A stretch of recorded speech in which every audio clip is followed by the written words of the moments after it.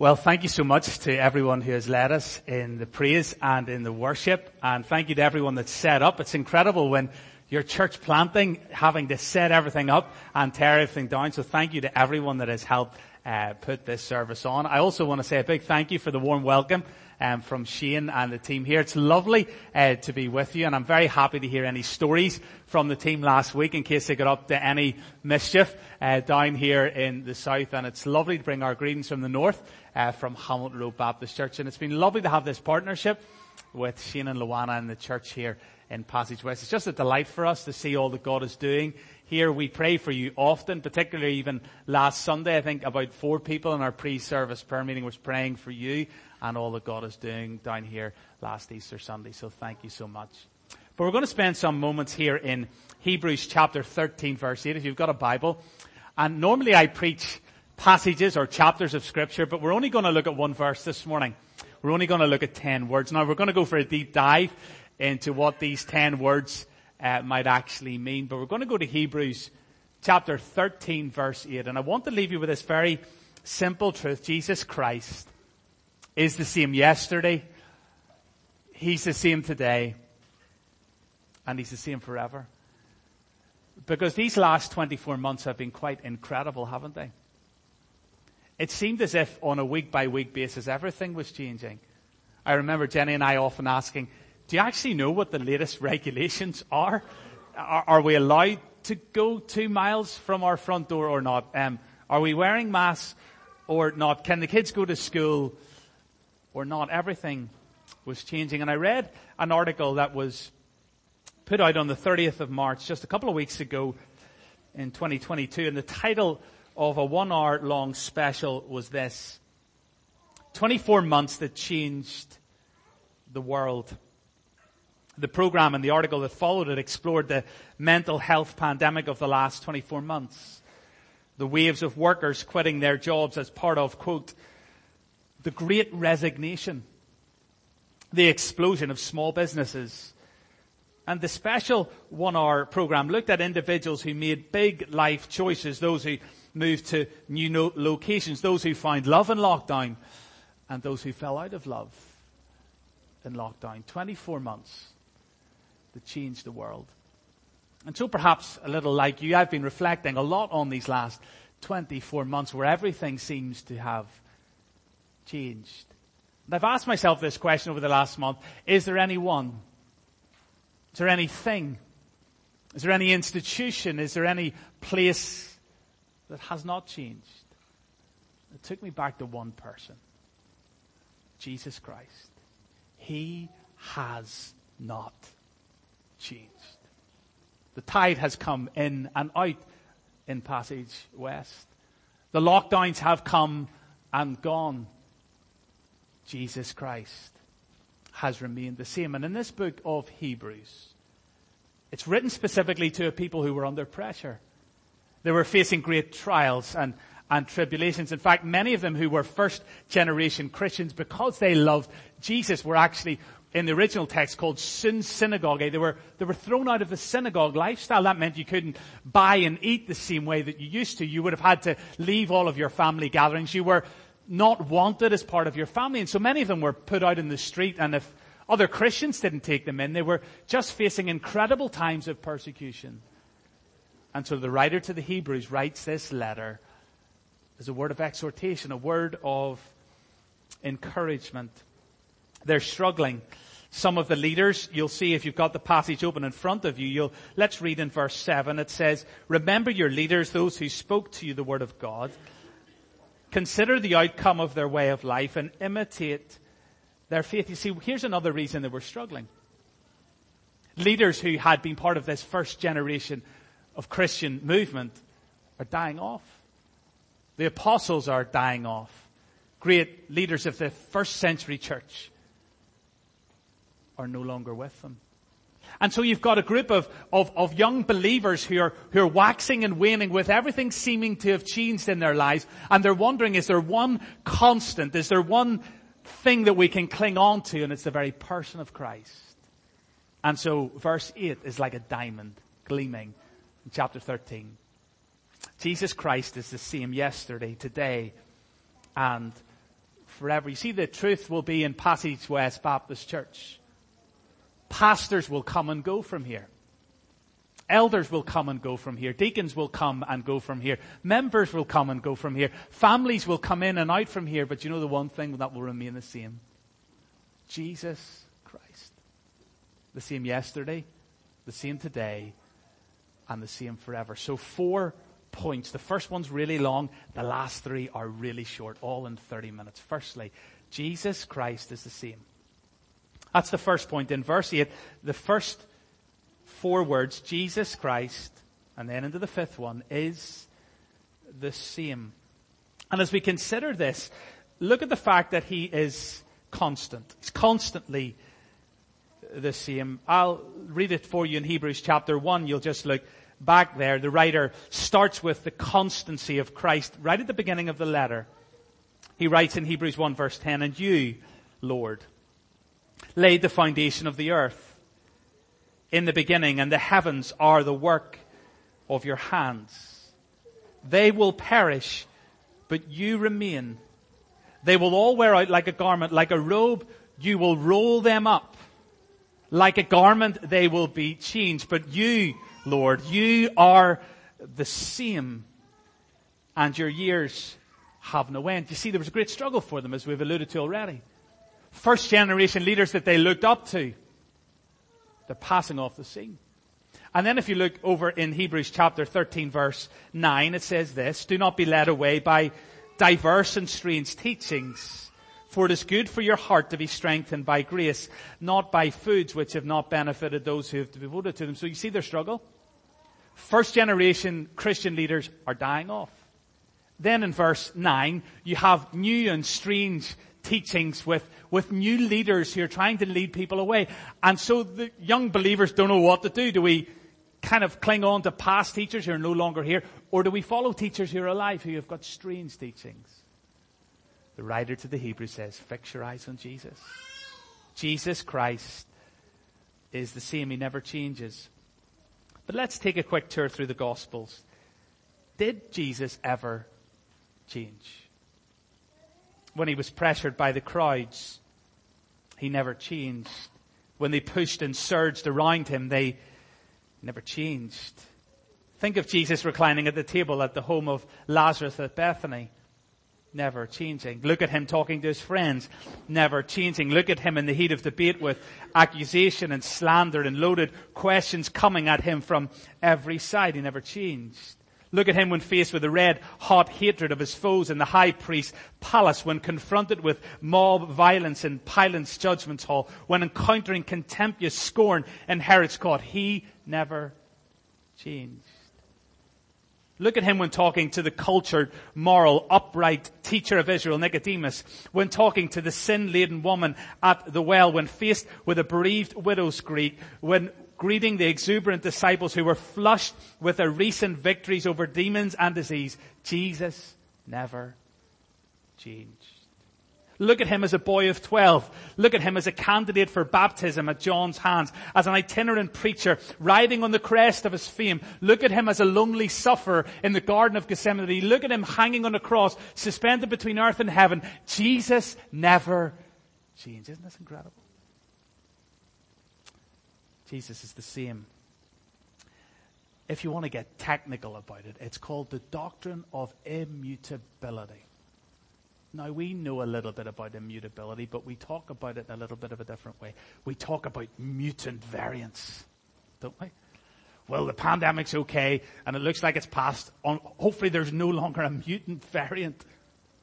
Well, to mutate means to change. I don't understand the science, but will COVID mutate into another variant form that will all put us into lockdowns? Jesus never mutates. Jesus never changes. One theologian called Herman Bavinck said this: the doctrine of God's immutability is of the highest importance.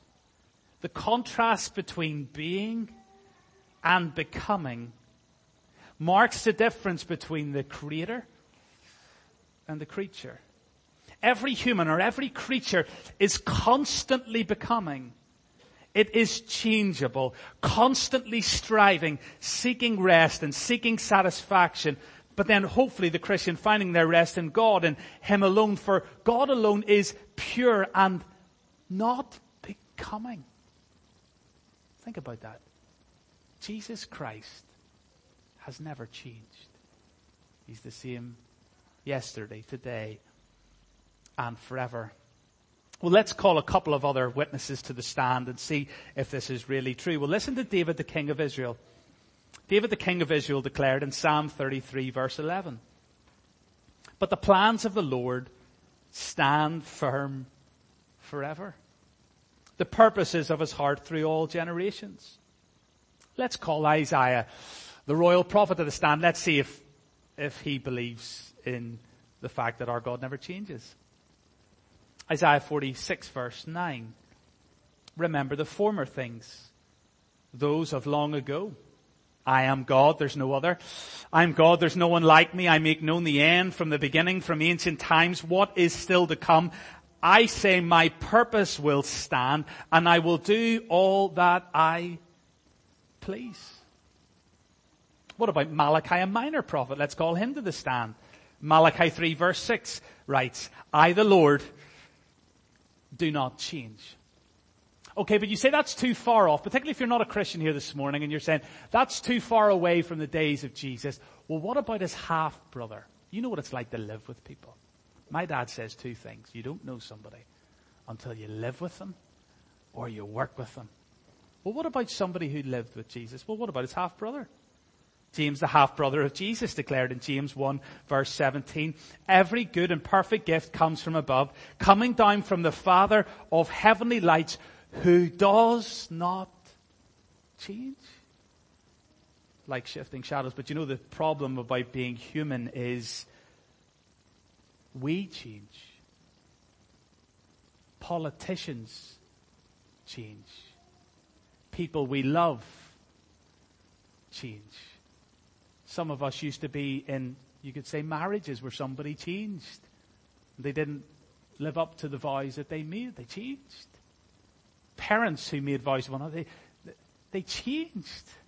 People who said they'd never leave us or forsake us walk out on us. Why? Because they change.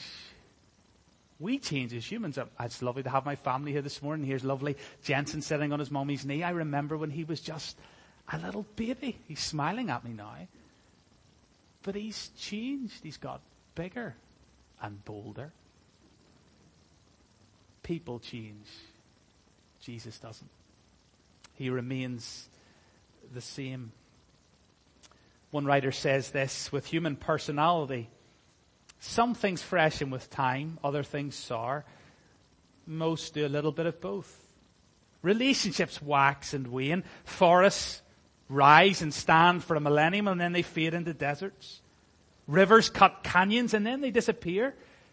Newtonian physics with its straight lines and right angles is replaced by Einstein's elegant curves of relativity.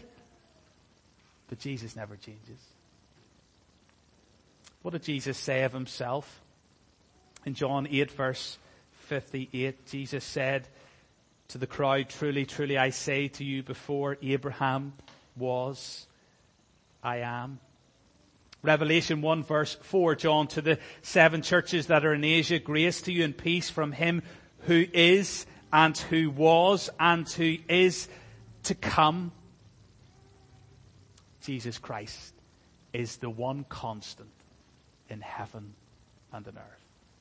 You can take that to the bank today and you can cash it in. Jesus Christ is the same.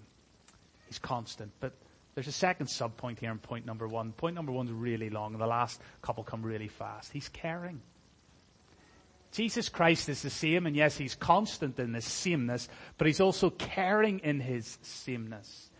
And we see this as we look back in this chapter, verse 6 of chapter 13. Because the writer to the Hebrew people knew much about Old Testament history. They knew a lot about Moses and Joshua and Abraham, all the great figures of the Old Testament. They would have known a lot about Joshua. And so we think back to this theme of the care and the compassion of God in verse 6. It says, Hebrews 13 verse 6, so we can confidently say, the Lord is my helper. I will not fear. What can man do to me? So this people who received this letter, they were struggling with trial and tribulation. They were wondering now that all the first century leaders are moving off the scene, and then they have all these strange teachings over here, and they don't know what to do when they've been thrown out of synagogue life. Who will they go to? Who will go with them? Who will care for them? Who will love them? Who will show them compassion? God will. And it reminded me as I thought about the story of leaders moving off the scene and people wondering about listening to false teaching. It was a story of the transition between Moses and Joshua and the constant faithfulness of God. Joshua 1 verse 1, I'll just read it to you, says this. After the death of Moses, the servant of the Lord said to Joshua, the son of Nun, Moses' assistant, Moses, my servant, just like the first century leaders, is dead. Now therefore you, Joshua, go over this Jordan, you and all this people, into the land that I'm giving to them, to the people of Israel. Every place, Joshua, that the sole of your foot will tread upon, I have given to you, just as I promised to Moses. From the wilderness and this Lebanon as far as the great river, the river Euphrates and all the land of the Hittites, to the great sea toward the going down of the sun shall be your territory. And then listen to this constant care of God. No man, Joshua, shall be able to stand before you all the days of your life. Listen to this. Just as I was with Moses. To the Hebrew people, just as I was with the first century leaders, just as I was with Moses, so I will be with you. That's what Hebrews 13 verse 6 says. The Lord is my helper. What can man do to me? Yes, this is the constant caring compassion of Christ. You see, you can take this one to the bank. One old writer said this, God never walks out on his promises. God never walks out on his promises. Jesus Christ said, I will build my church. And isn't he doing it in Passage West? He can't walk out on his promises. Our God cannot lie, and so he must do what he says he will do. Another writer said this. God didn't give Joshua explanations as to how he would accomplish these things, because God's people live on promises, not explanations. We as Christians live on the promises of God, not the explanations of God. And so it's this incredible constant care of Christ. Jesus Christ, he's the same. But secondly, he's the same yesterday. What did Jesus Christ, if you're a Christian this morning, do for you in your yesterdays? Well, consider this from the book of Hebrews. He called you. He called you. I'll read it to you earlier in this letter. In Hebrews chapter 3 verse 1. Therefore, holy brothers, you who share in a heavenly calling, consider Jesus, the apostle and high priest of our confession. Isn't that incredible? If you're a Christian this morning, there was one time when you were logically not a Christian. The Bible says you were lost in your sin. You were helpless. You were hopeless. You, like me, were probably intoxicated in your own lust and your own sense of self-importance, trying to save yourself either by keeping all the rules, by being a really good boy or girl, or you were trying to save yourself by breaking all the rules, by being a libertine. You were lost and without hope. But the wonderful thing is, in your yesterday, Jesus Christ himself broke in and he called you. Isn't that incredible? Called you. But not only did he call us, he cleansed us. That's what Jesus did with your yesterdays. He's cleansed them. Consider it again in this letter. Hebrews chapter 10 verse 22. He cleansed us. Let us draw near with a true heart, in full assurance of faith, with our hearts sprinkled clean from an evil conscience and our bodies washed with pure water. Isn't that incredible? Jesus Christ in your yesterdays. He called you and He cleansed you. You know how sinful you were. I know how sinful I was. And not only did He call me, but He cleansed me.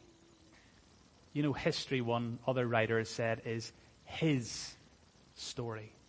History, His story of grace in our lives. He's the same today. He's the same yesterday. And then look at this third thing, the third movement here in the verse. He's the same today. He's the same today. In this letter in verse 9 of chapter 13, the original recipients are really struggling with moving away from the teachings of yesterday and from the leaders of yesterday to some fresh, novel, diverse, strange teaching. But the writer wants them to cling to Christ today. And what has Jesus given to us today? Well, He's given us mercy. He's given us mercy. Hebrews 4, verses 14 to 16, tells us about drawing near to the throne of grace that we might receive mercy. You might be in a circumstance today where you need the mercy of Christ. That's what He gives you today. That's what He promises you today. He promises you His mercy. Listen to what Lamentations 3 verse 21 says. But this I call to mind, and therefore I have hope. The steadfast love of the Lord never ceases. His mercies, listen to this, never come to an end. You know what it's like. Some of you are in a family, or you're in a workplace, or you're in a context where it's difficult. You know, come on, let's be honest, your mercy and your grace runs out just like mine does. His mercies never come to an end. Infinite mercy. His mercies are new every morning. Great is your faithfulness. For Lamentation says, the Lord is my portion, therefore I will hope in Him. Imagine the whole of the island of Ireland really understood that. Mercy, that's what He gives us today. But He gives us something else in our todays. He gives us ministry. He gives us ministry. I remember where I live in Bangor, there's a little coastal place where we run, or well, it's probably a quick walk that I do. And I was listening to a pastor preach on, I think it was in Romans 8. And he said, do you know that you have a pastor in heaven? And I remember where I was on the gentle walk, being struck by this, that I have a pastor in heaven. Yeah, well listen to what, again, in this letter, Hebrews chapter 7, verse 25 says. Consequently, He, Jesus, is able to save to the uttermost those who draw near to God through Him. Why? What is Jesus doing for us? Since He always lives to make intercession for us. Isn't that incredible? You have a great high priest. You have a pastor. You have a minister. You have a rector. Whatever phrase you want to give Him in heaven praying for you. Isn't that incredible? His mercies in your todays, they never run out. And His prayers for you in our todays never run out. It's a wonder of wonders. But the last point. What about threats of nuclear war? What about if Putin finally goes absolutely crazy? Rockets start flying. And North Korea get involved, and America gets involved, and Britain gets involved. What happens in our tomorrows? You'll find Jesus Christ is the same in our tomorrows. It's the same forever. And that's how the writer finishes this lovely verse of 10 words. He is the same, fourthly, forever. Because He's done something for us eternally. He secured for the Christian eternal salvation. Let me read again to you in this letter, Hebrews 9 verse 12. Jesus entered once for all into the holy place, not by means of the blood of goats and calves, but by the means of His own blood, therefore securing what? Eternal redemption. eternal redemption. Let me prove it again with another passage. Hebrews 5 verse 9. And being made perfect, he became the source of eternal salvation. So what is he going to do with this eternal salvation? How is he going to get us there? 2 quick subpoints to close. Jesus Christ in our tomorrows is coming back. Jesus Christ is coming back. Let me read it again from this letter. Hebrews 9 verse 28. So Christ, having been offered once to bear the sins of many, will appear, listen to this, a second time. Not to deal with sin, but to save those, listen, is this your posture this morning, who are eagerly waiting for him? Can I challenge you, non-Christian, this morning? If Jesus Christ is the same yesterday, if he's the same today, and if he's the same for all eternity, are you ready for his return? Have you placed your hope and your trust and your confidence not in yourself, not in a politician, not in an institution, not in your family, but what he and he alone did for you on the cross on Good Friday? Have you submitted yourself to the perfect, finished work of Jesus Christ? You can do it today. And you can experience the constancy and the caring compassion of his love and grace. You can do it today. What would stop you? He's coming back again. And I love how the angels ministered to the apostles as they stood on the Mount of Olives. Jesus, he dies on Good Friday. He's raised on Easter Sunday. And then 50 days after, he's going to ascend to the right hand of the Father. And so what happens? In Acts chapter 1 verse 10. And while they were gazing into heaven as Jesus went, behold, 2 men stood by them in white robes and said, Men of Galilee, why do you stand looking into heaven? Listen to the words. This same Jesus, who was taken up from you into heaven, will come, listen to this, in the same way as you saw him. Jesus is coming back in the same way he went up. Isn't that good news? He's going to stand once again on the Mount of Olives and take his people to himself. And then lastly, he's going to carry us home. He's going to carry us home. There's a wonderful verse in Romans that it says this in Romans 8 verse 30. Those he's called, he also justified. And those he justified, he's going to also glorify. Listen to this. Jesus Christ, because he's the same yesterday, today, and forever, he's going to carry you as a Christian all the way home into an eternal city, because he's the eternal Savior. And as I close, I just want to share this story. Lloyd C. Douglas, author of The Robe and other novels, was a university student, and he lived in a boarding house. Downstairs on the first floor was an elderly retired music teacher who was not well and unable to leave his apartment. Douglas said that every morning they had a ritual that they would go through together. He would come down the steps, open the old man's door and ask, Well, sir, what's the good news today?